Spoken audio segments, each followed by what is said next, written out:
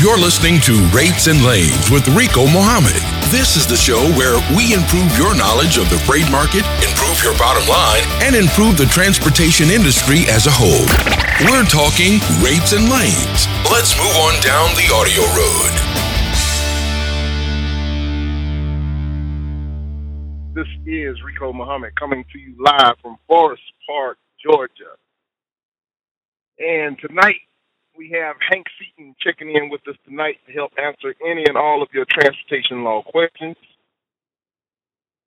And we are going to get right over to Hank here in just a second. But first of all, we want to start off as we normally do with the DAT Trend Lines report.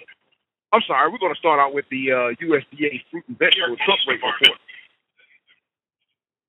And this week on the USDA Fruit and Vegetable Truck Rate report, kind of more of the same of what we've been seeing, showing that most markets are either at adequate supply of trucks, have slight surpluses or surpluses. There are no markets that the USDA monitors showing any slight shortages or any shortages of trucks. So it's kind of bad news for us reefer haulers, for us guys doing refrigerated freight, and any of you other guys that may be dibbling and dabbling into pulling any type of produce or anything, even with with the Bennett vans or anything else. Still going to be a little bit hard setting getting really good rates on the spot market, which kind of ties into a little bit of what we're going to be talking about tonight with bringing Hank on. We're going to try to give you guys some more information to arm you and equip you to try to give you a little bit more of a competitive advantage when you go out and try to seek and talk to more direct shippers. There are a couple of different nuances that you can exploit being a motor carrier that a broker cannot exploit, and we're going to talk and we're going to try to highlight a couple of those different key points to kind of get you guys some material so that, maybe give you a little bit of extra confidence to let you know that it's possible to go out there and educate the direct customers out there, and by educating them, you're delivering a certain amount of value to them, and that may garner you and start to build rapport and respect from that potential direct customer, and they will appreciate that, and in turn, be more likely to give you a shot at getting that direct business. Let's see here. So we want to jump right over right now and jump over into the DAT Trend Lines report for this week, and unfortunately, it's more of the same, talking about how load availability declined on the spot market while truck capacity held steady. Load-to-truck ratios fell as a result, and the national rate slipped 1 cent per mile for all segments, vans, reefers, and flatbeds. And we're going to jump over into the U.S. van demand segment of this report. And the U.S. van ratios have fallen 9.8%. Van load posts were down 9.3%, while truck postings held steady at 0.6%. The resulting was a 9.8% decline in the average load-to-truck ratio, falling from 1.6 loads per truck nationally down to 1.4 loads per truck nationally.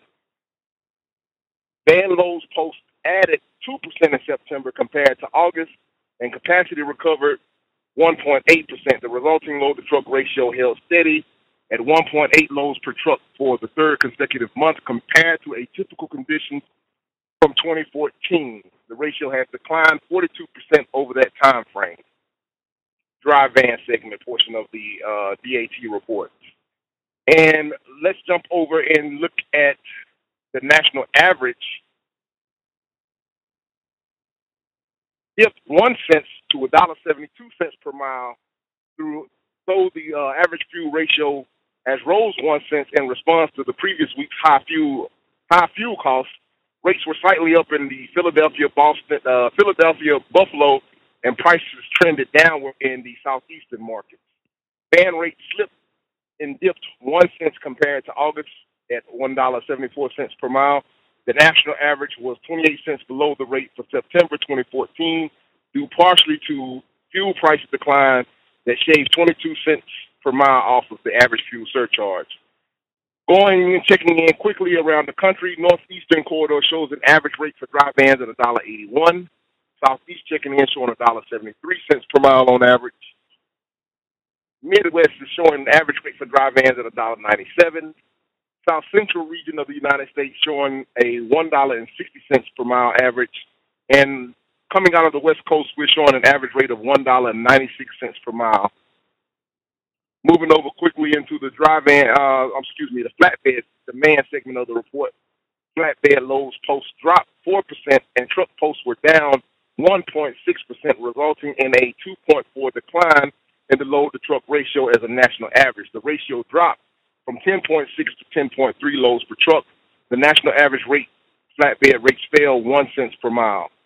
Flatbed freight availability dropped 4.8% in September, and capacity added 2.8% to yield a 16% decline in the load to truck ratio. The ratio was 10.5 loads per truck in September, dropped down from an 11.3 loads per truck in August. Usually high demand in September 2014 from the high period of 2014, the ratio has declined 66% over that course of time. Moving into the flatbed rates for the week of October 11th through the 17th, national flatbed rates fell 1 cent down to $2 even per mile, with a 2 cent decline in the line haul portion of the rate, partially offset by a 1 cent increase in the average fuel surcharge. Flatbed load posts were also down from the previous week. Flatbed rates dropped 3 cents in September compared to August, compared to 2014. Last month's rate fell 35 cents per mile, due partially to a 25 cent decline in the average fuel surcharge. Checking in across the country, we're showing, coming out of the northeastern portion of the United States, an average of $3.09 per mile. Coming out of Harrisburg, moving into the southeastern portion of the United States, Atlanta shows an average rate of $2.34 per mile for flatbeds. Moving into the Midwest, Rock Island shows an average rate of $2.33 per mile. Coming out of Houston, showing $2.17 per mile on average. And coming out of the West Coast, we have Phoenix, Arizona checking in, showing an average rate of $1.71 per mile for flatbeds. Moving quickly on over to the reefer demand segment of the DAT report. Reefer load availability fell 7.3%, while truck capacity remained unchanged, down 0.2%. That led to a load to truck ratio of 3.7 loads per truck nationally, a 7.2% decline from the previous week. There were 2.3% fewer reefer loads available in September compared to August, and capacity declined 4%. As a result, the load-to-truck ratio was unchanged at 4.7 loads per truck. Compared to the atypical results from September of 2014, the load-to-truck ratio has fallen 48% over that time span. Moving over into the U.S. reefer rates for the week of October 11th through the 17th. Reefer rates were down 1 cent for a national average of $1.96 per mile. As reefer demand continues to decline, prices were up in Northern California, but rates fell sharply in Miami. Reefer rates slipped 2 cents lower in September compared to August. Year over year, reefer spot market rates were down 31 cents, due mostly to a 25 cents drop in the average fuel surcharge. Checking in across the country, we have Elizabeth, New Jersey, checking in, showing an average rate of $1.74 per mile coming out of the northeastern portion of the United States. Lakeland, Florida is the southeastern portion of the United States representative, showing an average rate, a paltry rate of $1.23 per mile for reefers. Wow. Coming out of Green Bay, Wisconsin, we have out of the Midwest showing an average rate of $2.80 per mile. Right now, if you're going to try to get really decent rates for reefers, it seems like the Midwest and Green Bay is a great place. Coming out of the south central portion of the United States, McAllen checking in, showing an average rate of $1.64 per mile. And coming out of the West Coast, Fresno, California, checking in, showing an average rate of $1.86 per mile coming out of the West Coast in Fresno, California. And that, ladies and gentlemen, kind of wraps up the DAT portion of the report. I just wanted to get a chance to get that out really quickly so that we can bring on our guest, Mr. Hank Seaton, because I don't want to cut into too much of his time. I want him to be able to kind of highlight some of these points and also be able to take as many calls as you guys want, as many questions as you guys want to field. So if you got any transportation law questions or anything else that we got to kind of touched on and discussed previously, go ahead and press number 1 right now. Get yourself lined up and get in the queue. I see we got quite a few callers on the line tonight, so if you want to make sure that you get your question in, go ahead and press number 1 now. We can try to get you screened so we can get to you. And with that said, and no further ado, we want to bring on our team from Seaton & Husk law firm. Hey, Hank, are you there? I'm here. Good evening.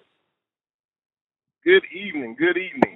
Well, before we jump into anything else, as far as what we've been talking about, anything new on your end of the world that you might want to highlight and tell us about before we jump into the subject at hand? Yes, really. There is a bill being marked up tomorrow. It's the highway bill on the House side. There's a lot of effort to finally get funding to fix the roads, but unfortunately it's going to be in a 500-page bill.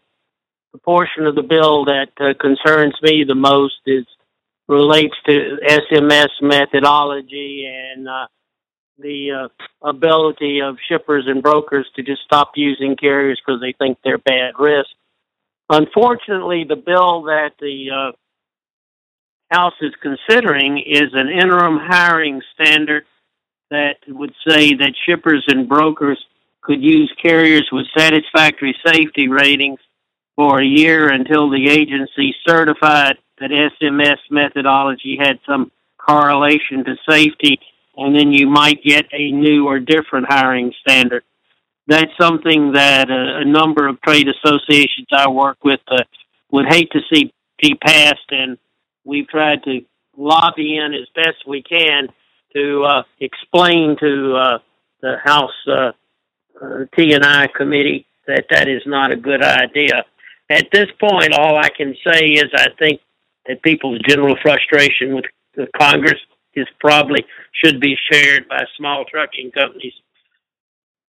I'm not sure they're really listening to Main Street, and obviously the plaintiffs' bar has a hand in the legislation. So it's something that you need to be watching. It hasn't been getting much press, but look for something tomorrow to come out of markup. The House is considering a bill. At this point, the Senate's not considering anything, so it's quite possible that anything is better than what's being marked up. It's been a lot of effort and a lot of lobbying put into trying to get congressional oversight over the agency, and so far it's not working very well. So with that gloom assessment of your Congress at work, let's go on to tonight's topic. All right, I apologize about that. I put my phone on mute real quickly. And the next thing that we wanted to ask you about, Hank, if you could expound upon the different topics that a carrier might be able to present to potential direct shippers. Is there anything that we can expound upon and try to give ourselves as motor carriers a competitive edge that's going to help us when we're going in and we may be competing against maybe another a broker or someone else, but it's something that we can go in to try to help educate some of the potential shippers that are out there?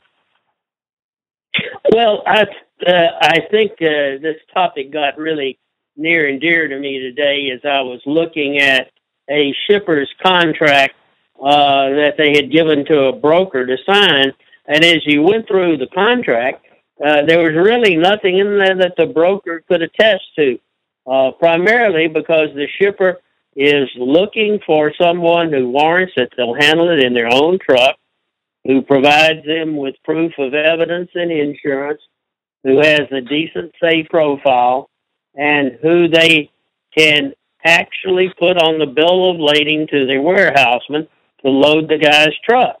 And, it increasingly becomes a problem for a broker to sign a shipper's contract. So really, except for the fact that you're small and they want to aggregate it and do business with large folks, you've got a competitive edge if you can provide some repeat service to someone. It's very hard to pull up to a freight dock and say, hey, I'm from out of state, but I want to haul your freight.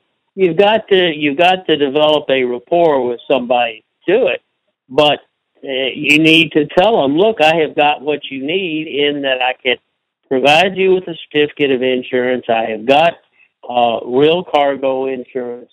You can name me on the bill of lading. You can contact me if there's a problem. You don't have to worry about your load being double brokered, about your load being stolen. You don't have to worry about whether or not the insurance is for real, whether the carrier is for real. And at some point, if you rely exclusively on brokers, you've been let down because a broker has a shortage, can't find a truck, the truck it hires doesn't get here on time. I want to be able to work closely with you, to be able for you to contact me and know that I'm going to give you a real estimate of where I am and when I can make pickup, and that we can develop a relationship that's based on trust. And I think that if you get the shipper at the right time when he's been burned once too often by a broker promising more than he can deliver, maybe that's a winsome argument. I'd like to think the economy is going to pick up and that there will be shortages in particular areas, and particularly smaller shippers will be more receptive to do business with small carriers. But I think the things you have to sell is consistency, predictability, the ability to assure them that the load is going to be on a truck that you control, and that they don't have to just trust and verify with respect to the broker. So I think those are probably the highlights. Of course, some of the problems are if the shipper is wedded to a multi-page contract that you have to review and execute before you handle it, then you've got some problems about what the contract contains and whether they're asking you to assume unreasonable risk.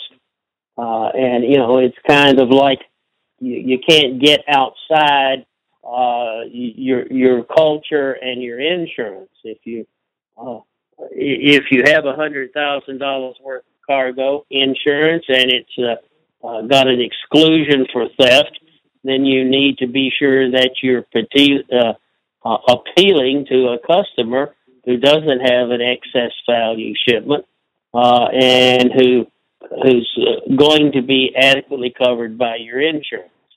Also, now that you bring that point up, before I don't want to miss the opportunity. Now that you bring that point up, speaking along those lines, if you get a customer and they have these contracts, and I'm not trying to serve up a softball question to you, and not trying to pander to you with a softball question, but really just trying to, from the interest of protecting your own backside, if you get a contract from a shipper, it really would be valuable, in my humble opinion, to have it reviewed by an attorney. And just since you are an attorney and we have you on the show, what would something like that? Just kind of put that out there, ballpark maybe. Not holding your foot to the fire on it, but what was something like that to have an attorney review a contract like that? Well, I mean, I hate to say that attorneys work by page, but the typical contract I see is 8 to 10 pages long, and it should take an attorney, about an hour to review. So, all in, you ought to be looking about $300 or $350. But the issue then becomes, once you mark it up and your attorney says, hey, you need to negotiate this, is there going to be negotiating room with the shipper? And a lot of that, I think, is really related to the nature of the shipper and whether or not he's really the kind of guy you want to do business with. You're going to have an impossible time getting on the bid list for a Fortune 500, and if they've got a 30-page contract, you don't want to pay a lawyer to look at it because chances are it's going to require assuming a whole lot of risk that would break a small guy. I don't mean to be discouraging at all, but I think a small businessman is probably better off finding a shipper who, in turn, is a small businessman and has an appreciation for the problem you're going through.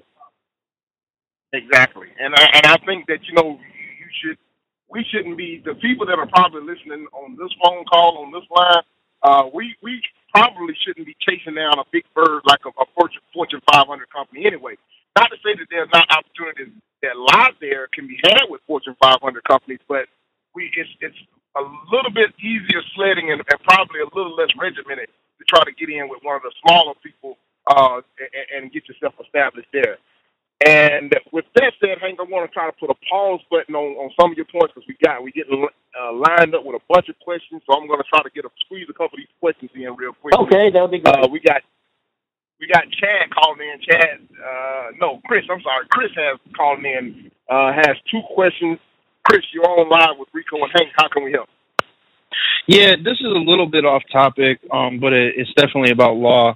I'm kind of getting set up as a new carrier and everything, and I got to go through the whole KYU number and those things. I mean, in particular, I'm talking about KYU, and I'm just curious about, with the Interstate Commerce Clause of the Constitution, how exactly is it that these states, I mean, if I had to do that for every single state, it seems like it would be cumbersome and it would really limit my ability to freely do business.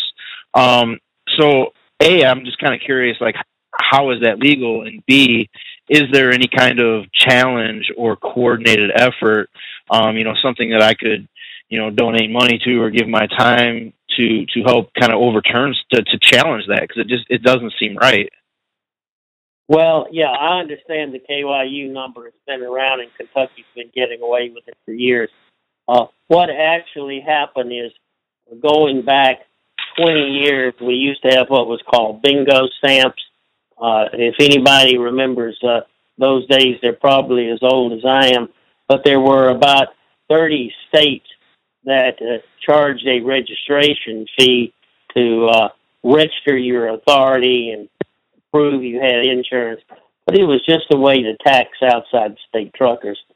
And along the way, Congress got that all melded together in what now is the UCR, the Uniform Carrier Registration System, and you pay one yearly toll to probably your state of domicile, and that money is prorated along to the states as the legacy for the old bingo stamps.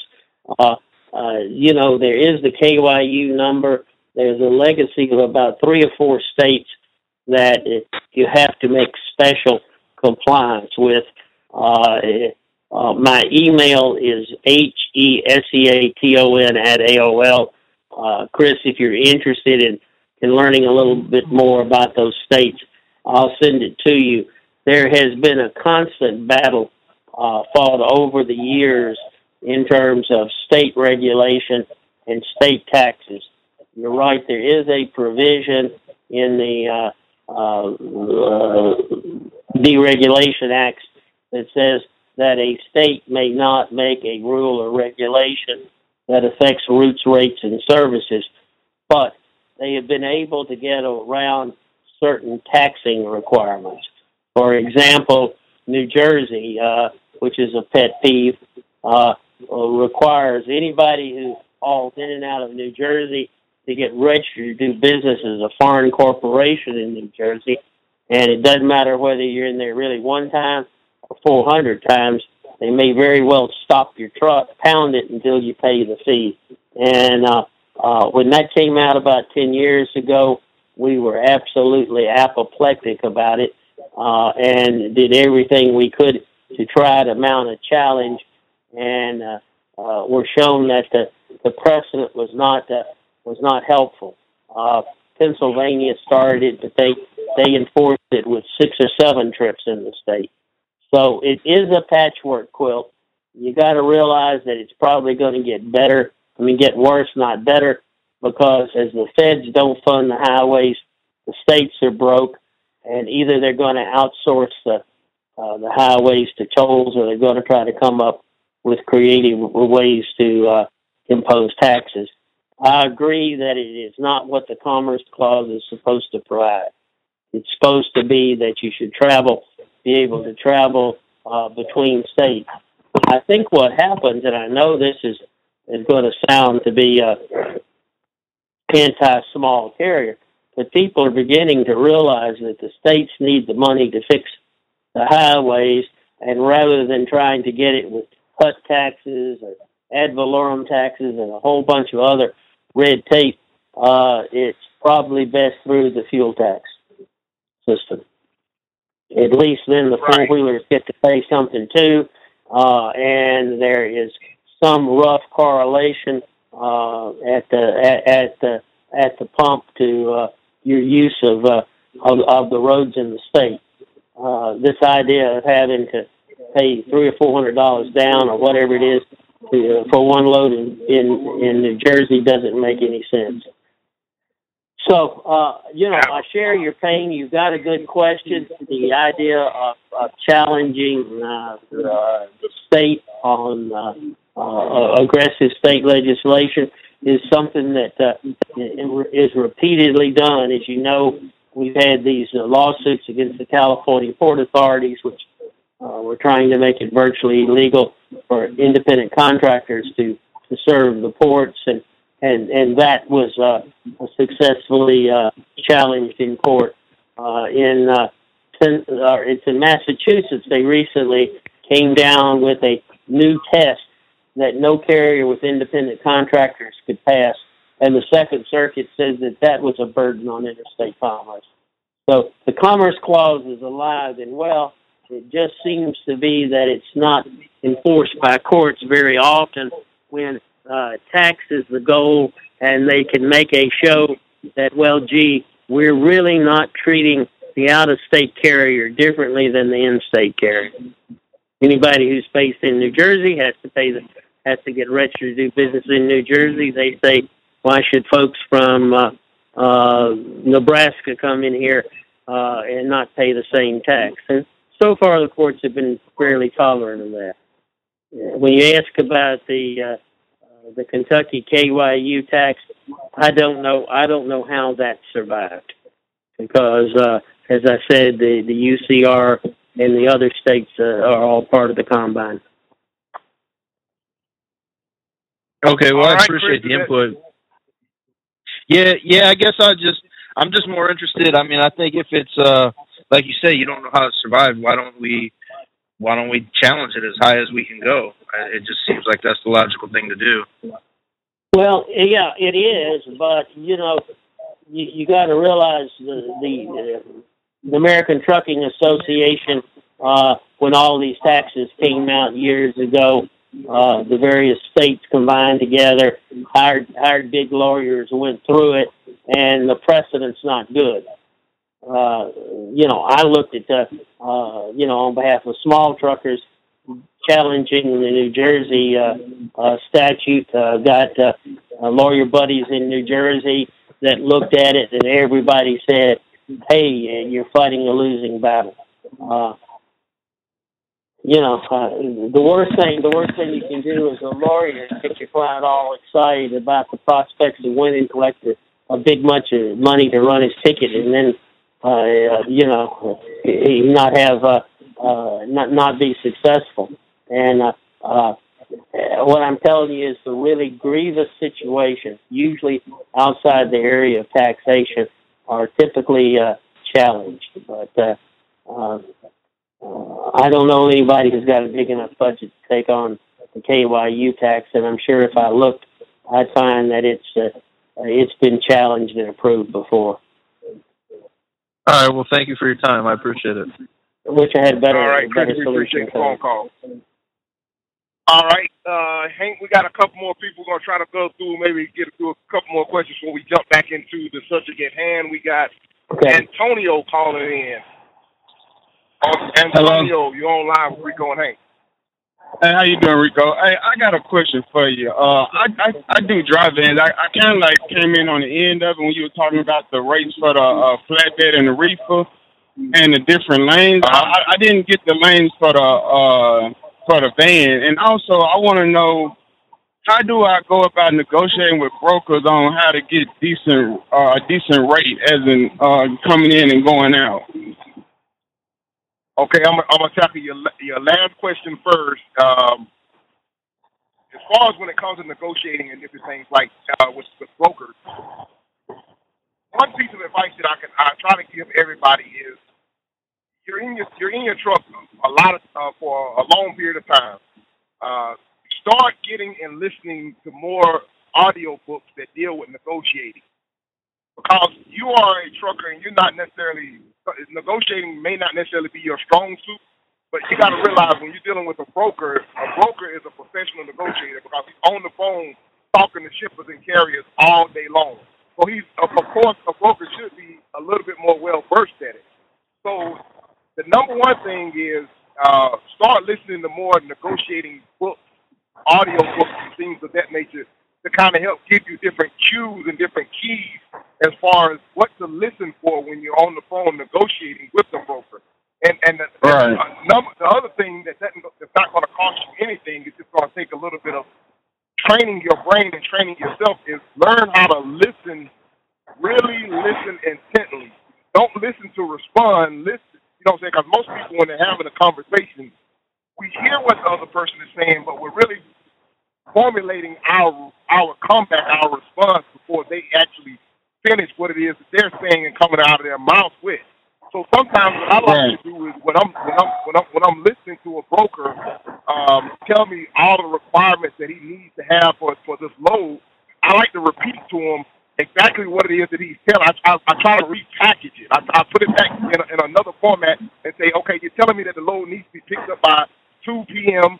It needs to deliver the next morning at 6 a.m. Okay, Mr. Broker, I can make all of those things happen for you, but then I package it back up and I give them my rate, and that way I try to shoot my rate a little bit higher to give myself some room to negotiate if they don't give me a rate on the other hand. But if they do give me another rate, like I said, these are all different things that you listen to. Like I said, I can give you some audio books by Zig Ziglar. It's a bunch of different people. They call it. I said one of the things that they call it is objection handlers. You got to know how to handle objections or whatever. And what I mean by objection, you're going to be basically objecting to the broker on a cheap rate and try to repackage it and give it back to them so that it's more of a workable rate for yourself. Hank is an attorney, so I know he got some tips on as far as negotiation that he might be able to give to you. The underlying thing is the whole idea of negotiating traditionally been that the broker felt as though he had a wide choice, and if you wanted a compensatory rate and he thought he could get somebody to haul it for free, he'd just turn you down to get another to wait for the cheapest thing coming. Hopefully, the turn in supply and demand has some effect. I think what Rico is doing in terms of telling you routes and lanes is letting you not be anybody's fool in terms of the broker says, well, all I've got in it is 98 cents. That's not the case. I think being sophisticated, being able to guess what the broker's got in it and not be suckered. Sure, the broker's going to try to make 30% if he can, but realistically, to get the freight moved, he's going to, be happy with the 15%? Is that about what they get for average or something? I think to run effectively, you need to know what is a good rate in that lane and what it's going to take you to get home. And at a certain point, one guy I thought was a pretty good trucker. He said, listen, I don't turn the wheel unless I can make some money. And I guess he learned the power of no and didn't put himself in places where he could get raped. So those might be some of the ideas that that you have to put into it. Another thing I think, rather than just saying what does it pay and him telling you, and then that's not enough, is like Rico was suggesting, find out what the peculiars of the shipment is. You can tell if he's telling you, look, it's got to pick up by 6 o'clock and it's got to deliver at 5 a.m. in the morning.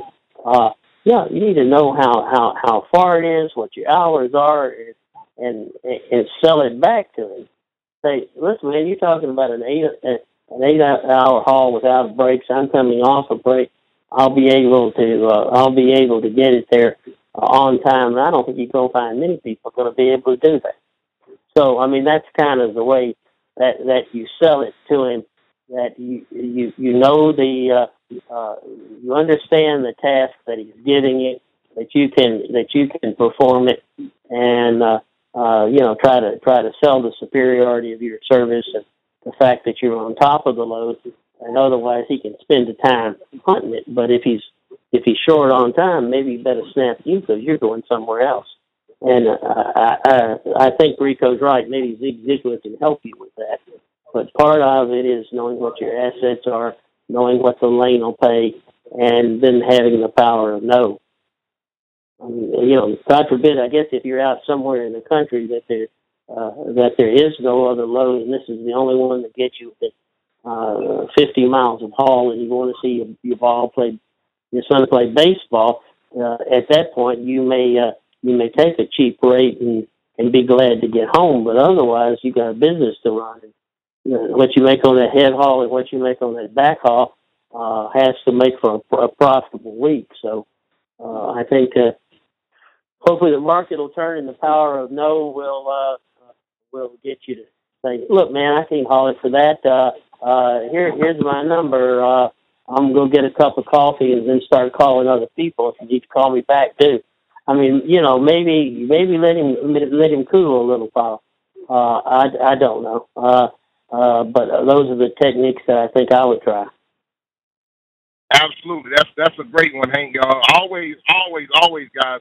If you know that you can't come to an agreement on a load, make sure that you tell the broker, hey, I may be willing to do, give them your walk away number or whatever, and always make sure that you leave them your contact information. Of course, yeah, he may have called you, or you may have even called him, but it does never hurt to always leave your callback information, leave your callback contact information, so that if the market begins to tighten, and once he sees that, then of course, if he has your number readily accessible and available to him, then you may be one of the ones that get that first callback from, versus him having to go back in the computer and look back and say, okay, which company was that I called?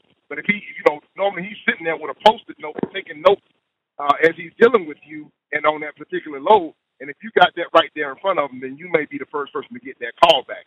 So always, definitely, that's a great one. And Antonio, the second part of your question was about the rates and lanes. I'm going to post that information up on the Rates and Lanes Facebook page. So if you got my Facebook page, go and check out my Facebook page, and that entire report for dry vans, reefers, and flatbeds will be posted up on my Rates and Lanes Facebook page.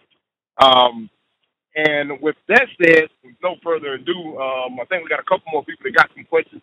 But before we jump back into some questions, I want to get right back into the subject at hand, Hank. And one of the things that we kind of harp on and we about here on Rates and Lanes is to build out, you kind of touched on it a little bit, build out a dumbbell or a tri-haul. That way that you can have you a service area that you can have repeat business on. You kind of hinted on that, and you touched on that subject a little bit earlier, and that's something that we've been talking about for, probably ever since this show has begun, when we started talking about the entire concept of building a dumbbell. And to break that concept further down, when we talk about dumbbell, we're not talking about lifting weights or anything like that. We're talking about you having a domiciled area. If your domiciled area where you are located out of, let's say Charlotte, North Carolina. If you're domiciled and you live in Charlotte, North Carolina, well, that's one end of your dumbbell. You probably want to put down a radius of 150 miles around Charlotte, North Carolina, and everything that falls within that radius or that zip code of 150 miles of Charlotte, North Carolina and then you may want to pick out another end, the other end of a service area, and drop down another 150-mile radius. So let's say if you stay in Charlotte, North Carolina, you may want to say, I kind of like staying in the southeastern portion of the United States. Well, let me find another kind of nice sized city. Let's say Memphis, Tennessee. Throw down a 150-mile radius around Memphis, Tennessee. Well, if you throw down, if you know geographically within 150 miles of Charlotte, you've got such large cities as Spartanburg, Greenville, Spartanburg area in South Carolina. You've got Greensboro. All that, even as far as Raleigh, falls into a 150-mile radius of Charlotte, North Carolina. And if you throw another 150-mile radius around, say, Memphis, Tennessee, that's going to give you not only Memphis, Tennessee, but then that gives you Tupelo, Mississippi. It throws out a pretty nice area as far as Little Rock, almost to Little Rock, Arkansas. So you can begin to see how you can start to generate a nice little service area by just going back and forth in between that 150-mile radius. And if you throw down that gauntlet and say those are going to be my service areas, and it becomes kind of like shooting fish in a barrel, because now instead of you trying to go out and find every company across the United States, well, now you got a concentrated area to start trying to look for direct shippers in. And trust and believe, within a 150-mile radius, I mean, you in some cases you can cut that thing down to 50-mile radius between certain cities, and you'll be able to find enough customers in there if you really start to begin a heavily marketing campaign to find more than enough freight to put on your truck. And if you only got one or two trucks or whatever, then guess what? You only got to find potentially 5 or 3 customers to give you just as much freight as you can possibly handle. So, Rico, let me make a mention something in that regard. Let's assume that you're domiciled in Charlotte, and you decided that you could get a heavy haul, even though it's a brokered load.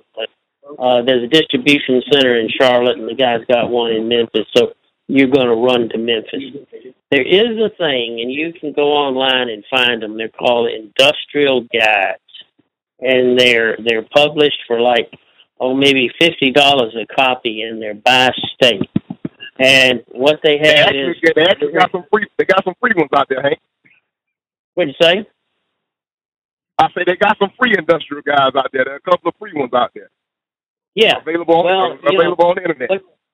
Yeah, the ones that I've seen and used are about 500 pages long, and they have every city in the state and every commercial shipper by description of commodity.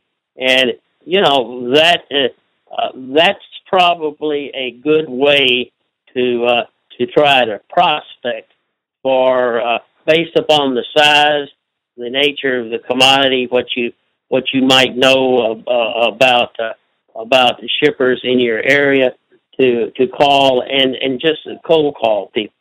It may very well be that that Family Dollar's got a big distribution center in Charlotte, and you understand what the inbound commodities are, and you see something that might be coming into Charlotte out of Memphis. You call them up and say, "Hey, I'm domiciled in Charlotte, and I'm over here frequently.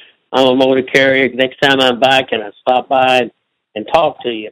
And if you've hit the right size shipper, you may very well actually puts a name with a face and says he gives you extra kudos for being enterprising enough to find him. That may be the way. That may be the way to start. I definitely agree with you that if you're trying to scattershot out of Charlotte just to get the highest paying load, going to New York one day and California the next, could be damn difficult to get any dependable backhaul freight on your own. Absolutely.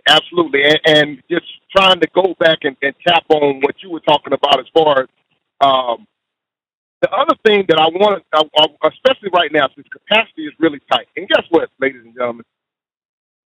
Brokers are out here, and everybody's complaining about the brokers are not giving anything, that they're not willing to negotiate. It's kind of tight.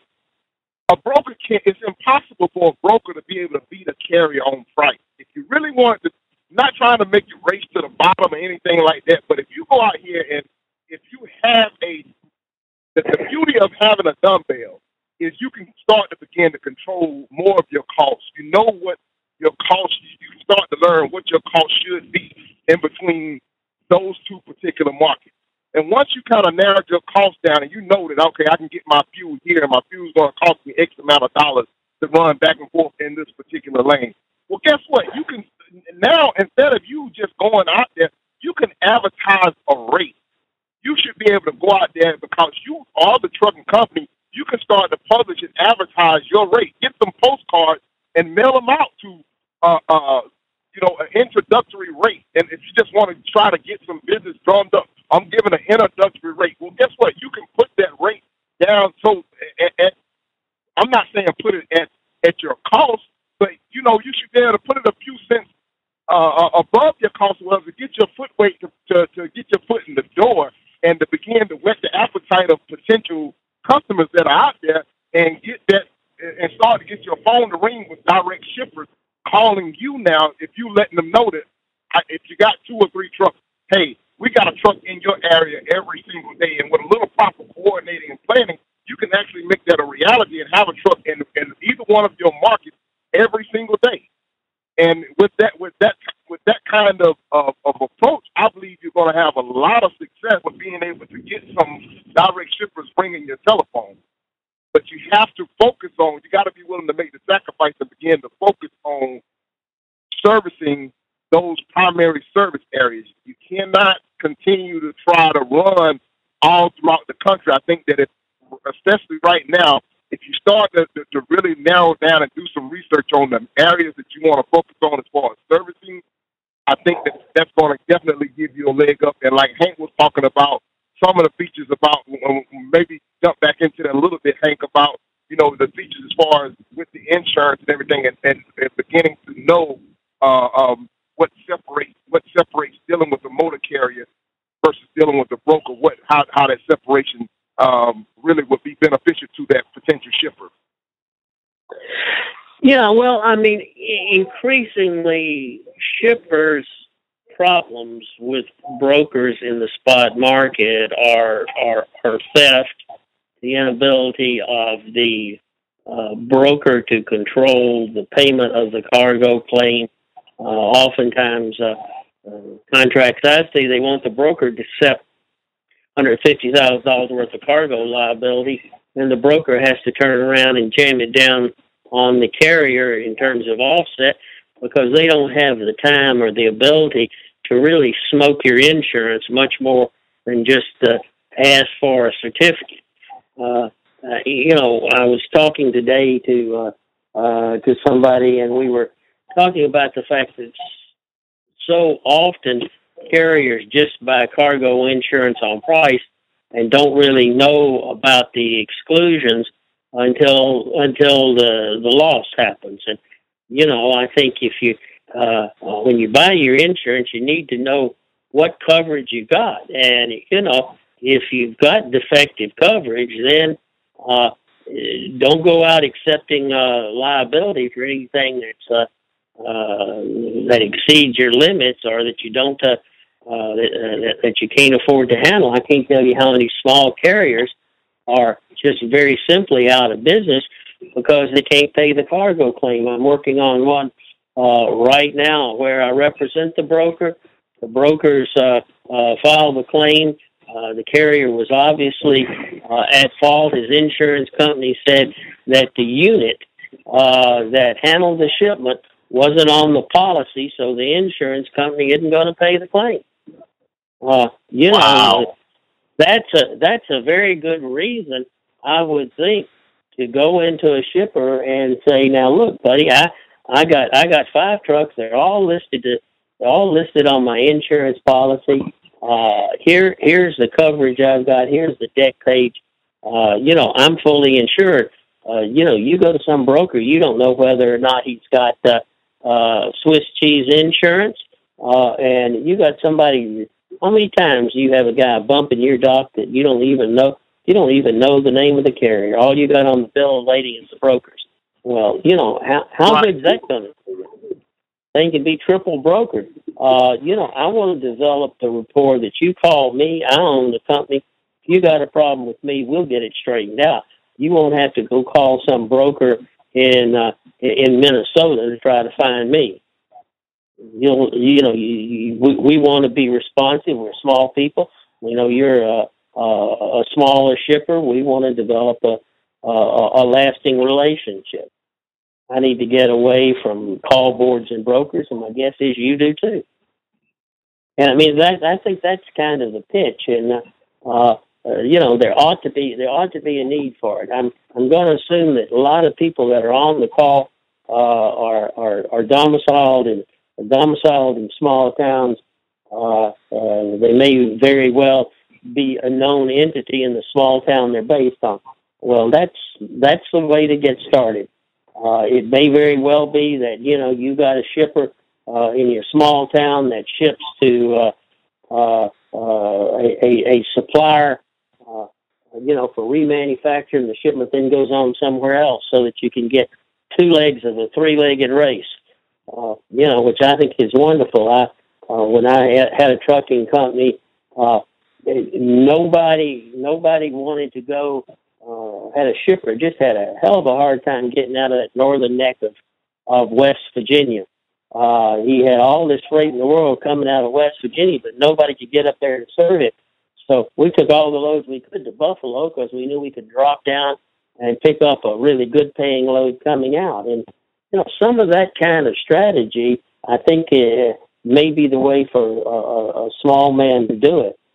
Figure out where that position himself so that he can get within 150 miles of that backhaul that'll bring him on home. You get a good lane and just run the hell out of it. I think it certainly beats getting up every morning trying to find a load.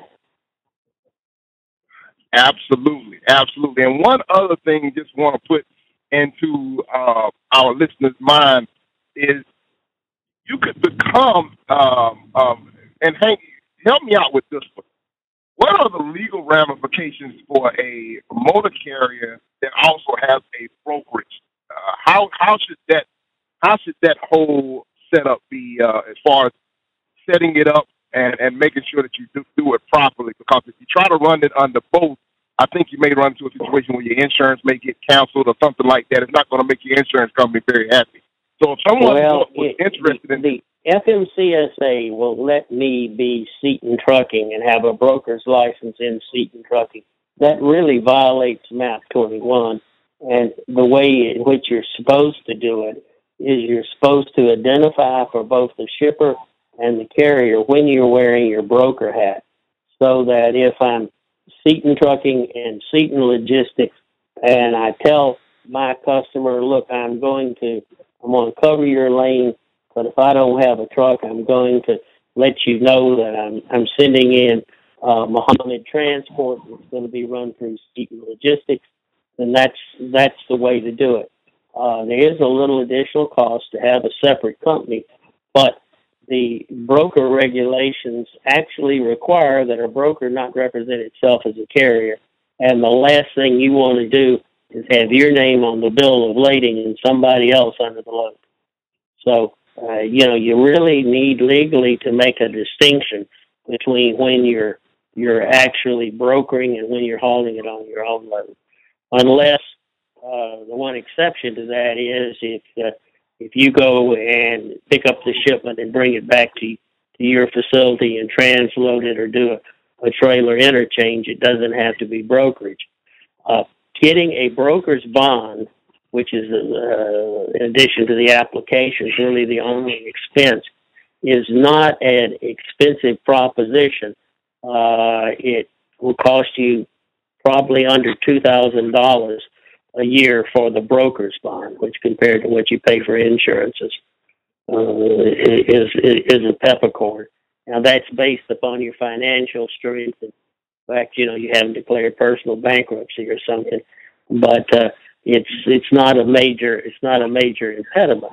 Of course, if you're worried about keeping 3 trucks busy, getting and exporting a broker's bond may not be particularly valuable right now. But most carriers that I know that have 20 or more trucks have a brokerage or some way to outsource additional capacity, so that when they get that customer, they don't have to tell him yes today and no tomorrow.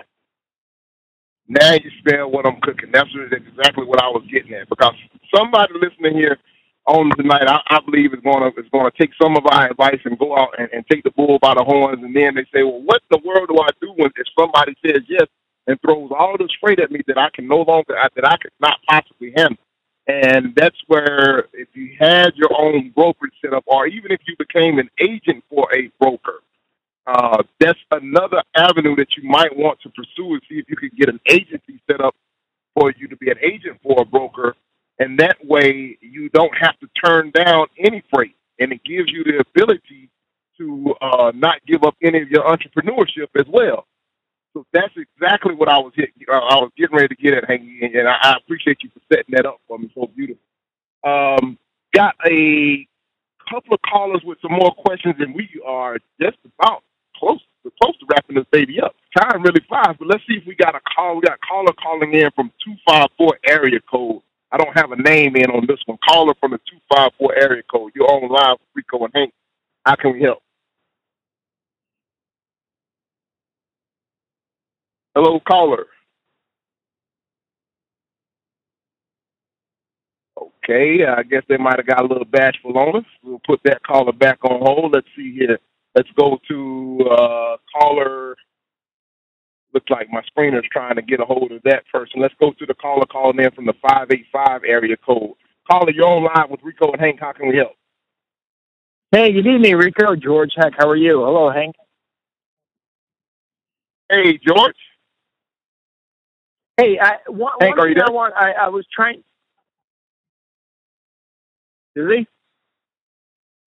He should be. I don't see him drop off. Go ahead with your question, though, George. Okay. Well, Rico, one thing I wanted to add. You had mentioned, and maybe I misunderstood. I am certainly not a fan of whether it be mailings or going into customers and say, oh, well, I'll move it for this cheap rate just to get my foot in the door. I can't tell you enough. I think that's suicide. I think it's a bad idea. I don't like it. You tend to undervalue yourself, and that's what's remembered, and that ends up becoming the benchmark. I got where you're coming from on that, George. My whole indication with Bill, I was making a suggestion that you might be able to go in, and I'm not saying even advertise a really cheap rate. You might even be able to advertise a high rate. But what I'm saying is it may be a ploy to try and use like an introductory rate. I'm not saying that this is going to be the rate. This is like an introductory. Hey, we're just starting a new rollout into the area, and for a limited time. You know what I'm saying? To try to create a little urgency. Just trying to look at it from a different aspect of what can we do to get the phone to ring. Yeah, and I think there's something to be said for that. But if you're running 1, 2, 3, half a dozen trucks, I think it's kind of tough because when that opportunity presents, if you're not consistently in that market, you're not going to be able to handle it. Right, and that's what so they're going to call and take the bait, but you're not going to be there to do it. Right, you can't. That's not something that you can. That's not an arrow that you want to fire if you're not going to be able to service that with the consistency that it's going to require. And that's the whole thing. Yep. You got to be able to narrow it down and say, okay, I'm going to come hell or high water. Hook is going to be my service area, and I'm going to be if you want to find me, then I'm going to be found within this dumbbell or tri-hall area that of service that I've laid out, that I've thrown out for myself. Oh yeah, and I had a scenario with my second LTL company that I went to when they expanded into the Northeast, and their service took longer and was inconsistent. But we promised the world, and you know what? That came back to haunt me faster than I could even blink my eyes.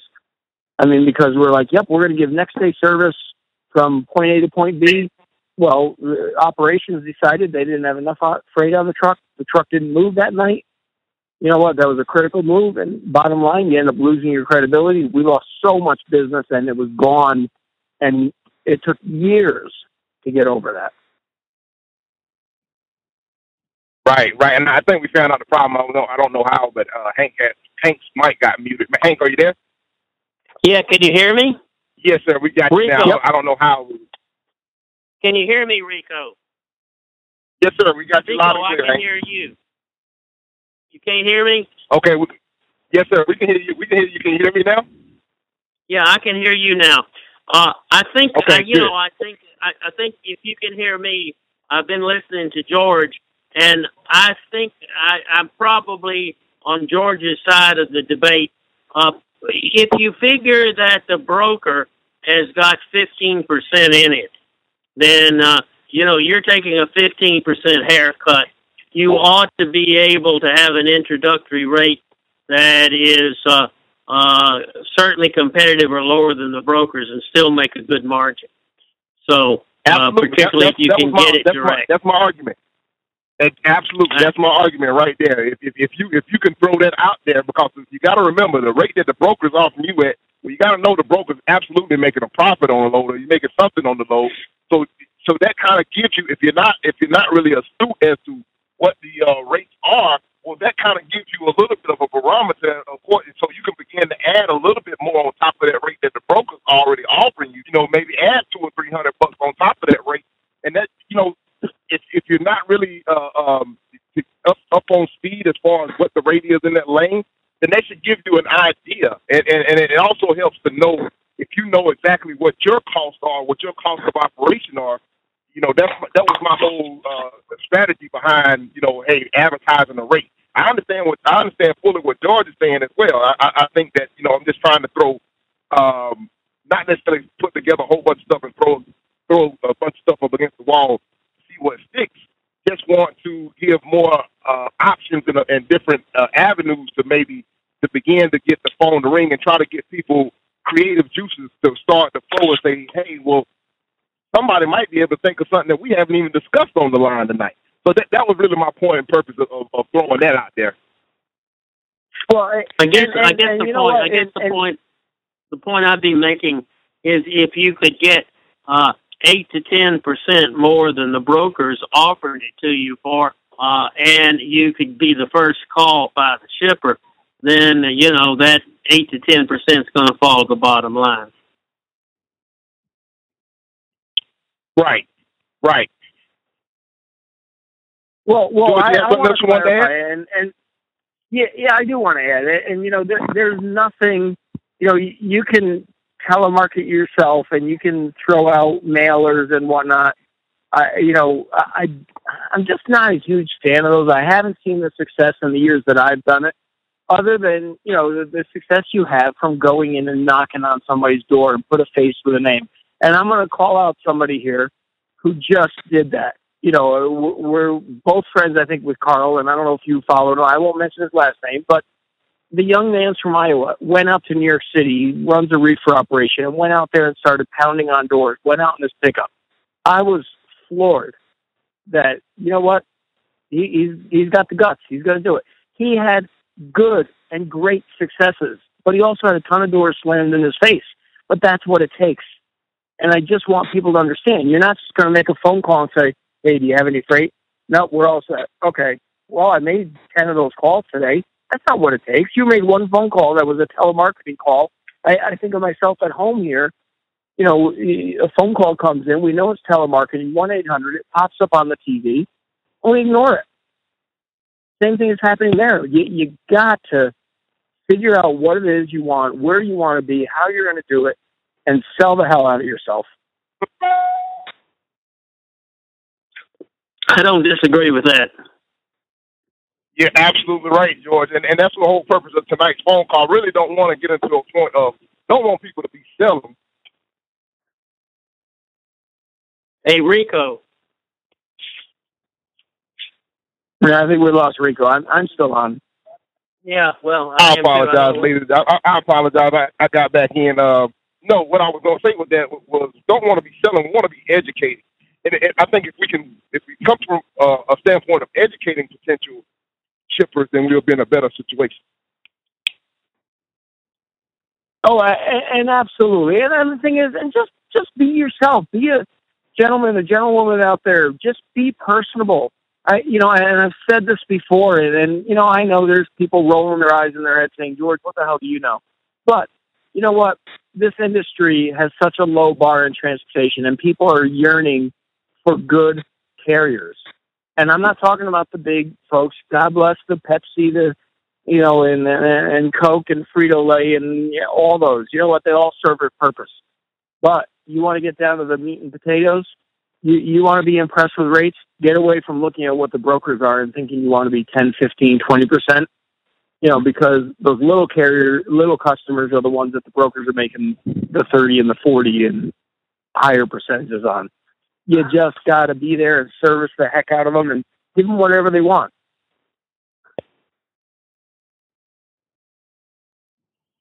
Really great point, George. I appreciate the input. I kind of knew this. I knew I was going to get you to pop in tonight and offer us a little bit of insight to help us out a little bit.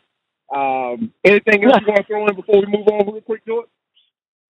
No, I'm gonna hang up and continue to listen, but I'm gonna give you a buzz, Rico. There's a chance. I'm pretty much 99% sure I'll be in Atlanta next Thursday delivery, but I'm kind of tight on time, so if we can catch up, I'd like to. Oh, cool beans. All right. Well, I'm looking forward to it. We'll see what happens. Right. And Hank, as always, a nice job. But I'm gonna let you cut me loose, and if you grab anyone else yet. Yeah, we got one more caller with a question, and then I think we're going to get ready to wrap this thing up here because we're starting to go over just a little bit. Let's jump on and let's grab Brandon. Brandon calling in has a question dealing with first shippers' needs and advice. Brandon, what's your question? You're on live with Rico and Hank. How can we help? Hey, how you doing? Well, my first question is, I'm doing good. I'm in the process of dealing with my first shipper. I've been going back and forward with them, and they pretty much really, like me, and they really trying to, see what we could do as far as business together. And the one thing I liked about them so far is they actually show me they rates that they shipping out right now. And my situation is I have no problem expanding my company. I'm a fire truck operation right now, and I'm definitely trying to get out of having to deal with brokers all the time. But my question is, how should I, because they basically right now shipping 30 loads a day. I know I can't handle 30 loads a day with a fire truck operation because they basically ship all over. So, but they willing to here you go, Brandon, here's all 30 loads. And then I was just told they just increased to 60 last week. So they really trying to meet up with me to see what I could do. So the situation I'm in right now is, should I become an agent to be able to, move that freight, the ones I cannot handle with my truck operation? Or, I'm trying to figure out how to handle it because I really ain't got nobody that can tell me what to do or which way should I go, because I wouldn't mind starting my own brokerage. That's no problem. Set it up the right way if I have to go that route. I think you ought to tell them which of the 5 loads that in terms of the 5 lanes you can handle the best and do the best you can and build it out of stone. I think if you try to jump out and say I'm going to haul 70 loads tomorrow, you're going to have some explaining to do when somebody falls through on you and they don't have insurance and now you've got a claim. Right. I think probably your best thing to do is to say, hey, look, I want to be an asset-based carrier. I would look at trying to help you fill in some lanes with maybe selective co-broker agreement or something. And I can help you with that. But I think you don't let your eyes outrun your stomach, I guess is what I'm saying. Okay. I've got a son who is in trucking, and he's in a particular niche where there's all the freight he can possibly handle, but he's leery of putting on drivers or brokers that he can't trust because one bad claim and he's upside down. And I know you've got to be ambitious. But I guess as a lawyer, I see so many deals gone bad. I've got one deal here where a broker's called me and he gave a carrier in California a commitment to handle 110 loads to Colorado, and woke up 15 loads into it and found out he was broken them all, and they weren't getting there on time, and there were claims. And now he's threatened with losing his largest account because of even though the contract with the carrier he hired said the carrier would put them all on his own truck. Well, he didn't have the truck, so he started broking the hell out of it, and now it's just a good idea gone bad. But there wasn't, the carrier he chose to bet on didn't have the resources to meet the contract obligation, and skirted the edges, and now it's a holy mess. Okay, I see what you're saying. Yeah. I mean, like I said, lately I've been, I'm continuing to expand. I mean, I'm at 5. My goal is at least 10 by the end of the year. So, I mean, I'm in a position to really handle a customer, right now. But I see what you're saying. Just only get what I can handle for right now. Your problem is, are you growing with owner operator or the company fleet? I got some owner operators. Mostly, I got company drivers. I got 3 company drivers and 2 owner operators right now. And plus, I that's myself great. I mean, too, as long as you feel comfortable putting the future of your trucking company in the driver's hands, then I say go for it. Okay. I mean, the question is, if you start cutting corners on the quality of the driver and or the owner operator, and you don't have a warm fuzzy feeling about them, I think you need a sanity check, because right. You're only as good as your driving force.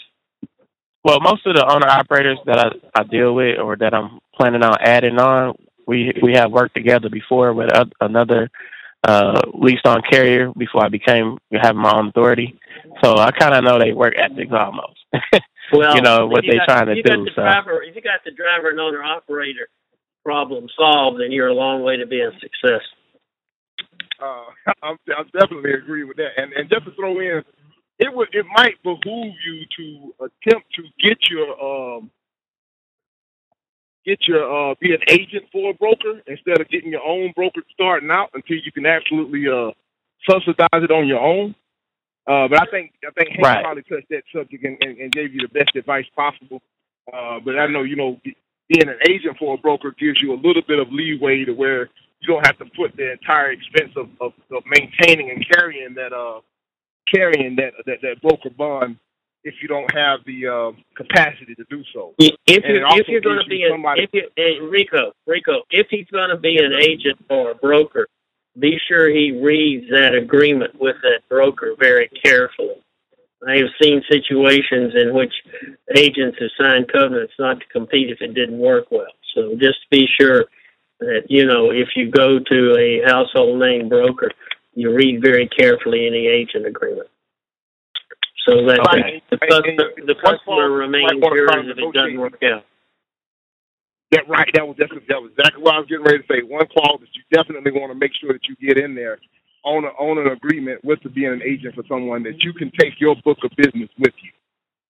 When the time comes that you're ready to leave, that you can take your book of business. That book of business is yours. It was your hard work, blood, sweat, tears to earn that business. So you definitely want to make sure that you protect yourself, which is again another thing that I was just talking with someone earlier today, and I think that people inherently have a good hearted nature about themselves, and I think human beings on general, I think most humans think along the lines of, people are going to try to do what's right. Most people are trying to or want to be somewhat respectable or whatever, and honest and fair dealing with in all of their affairs. But in business, you cannot depend upon that good-hearted human nature to always be there. In business, you have to make sure that you are covering your own interest, and that's definitely I hate to say it, but we already know we're in a very litigious society, and in business, there is no such thing. You have to look out for your own best interest, and that's where it really becomes important when you're dealing with contracts and anything like that. If you're not an attorney and you don't understand the stuff, well, by all means, give Mr. Seaton and his colleagues a phone call and let them take a look at it, because $200 or $300 may sound like a lot of money right now, but I mean it'll be peanuts compared to if you find yourself in some type of litigation and done away with before you even went down the road with dealing with some of the stuff that's out there. So it's like the old saying, an ounce of prevention is worth a pound of cure. Definitely take advantage of the opportunity and get aboard with Hank and those guys and make sure that you just following up with them. Okay. Yeah, I haven't really figured out which broker agency that I'm gonna deal with yet. So, but I'm definitely gonna have a lawyer look over the contract before I become one, because I've been thinking about seriously becoming an agent also. So, especially with my growth and wanting to be able to deal with shippers. Especially while I got one in the bag right now. So. Yeah, so that's basically what I'm trying to do, and I appreciate y'all advice, and I'm definitely gonna give Hank a call to see what I need to do as far as setting it up. That'd be great. I look forward to talking to you. Okay, thanks. Yes, sir, Brendan. We appreciate it. Well, Hank, that kind of wraps up the phone call questions that we had as of right now. So we're not really going to take any more. But I know you touched on a couple of things earlier, but is there anything that you want to touch on in closing us out? And if you don't mind, give us some way for people to get in contact with you and your guys. Not really. I think that we've got some rough road ahead if we look at all of the compliance issues. I appreciated the comment tonight about the KYU number. The more that we're working with small carriers to get started, the more we're seeing there's about 32 rocks in the road to getting in compliance. And if small people need to get into business and need a checklist or help with some of these compliance issues, tell them to give me a call. We'll try to help them out. All right, and we appreciate it once again, Hank, for all your help and your feedback tonight. Ladies and gentlemen, this has been the Rates and Lanes podcast with Rico Muhammad, special guest Hank Seaton joining us tonight to answer all of your transportation law questions. We want to give a special shout-out and thanks to Kevin and Lisa Rutherford and the entire Let's Truck team. Without those guys, the show would not be possible, so we definitely want to give those guys a shout-out and give them many thanks. And, of course, to you guys, the listeners, that take your time out of your busy schedules every week to come in and listen to our show, download the cast, and share the podcast. If you're not already on Facebook, if you are on Facebook and you're not liking the Rates and Lanes Facebook page, by all means, please go over and give us a like. It's a way for us to stay in contact with you, to disseminate as much information as we possibly can on a weekly and daily basis, not just on Wednesday nights. We try to send some stuff out every week pertinent to the market and things that you can look up and just kind of put different tools in your toolbox, different reports that may have access to. If you're not familiar with how to get to them, you can always go to our Facebook page and click on the links. We try to post all of the links up on the Facebook page. So definitely go over and check us out on Facebook, like the Rates and Lanes Facebook page with Rico Muhammad.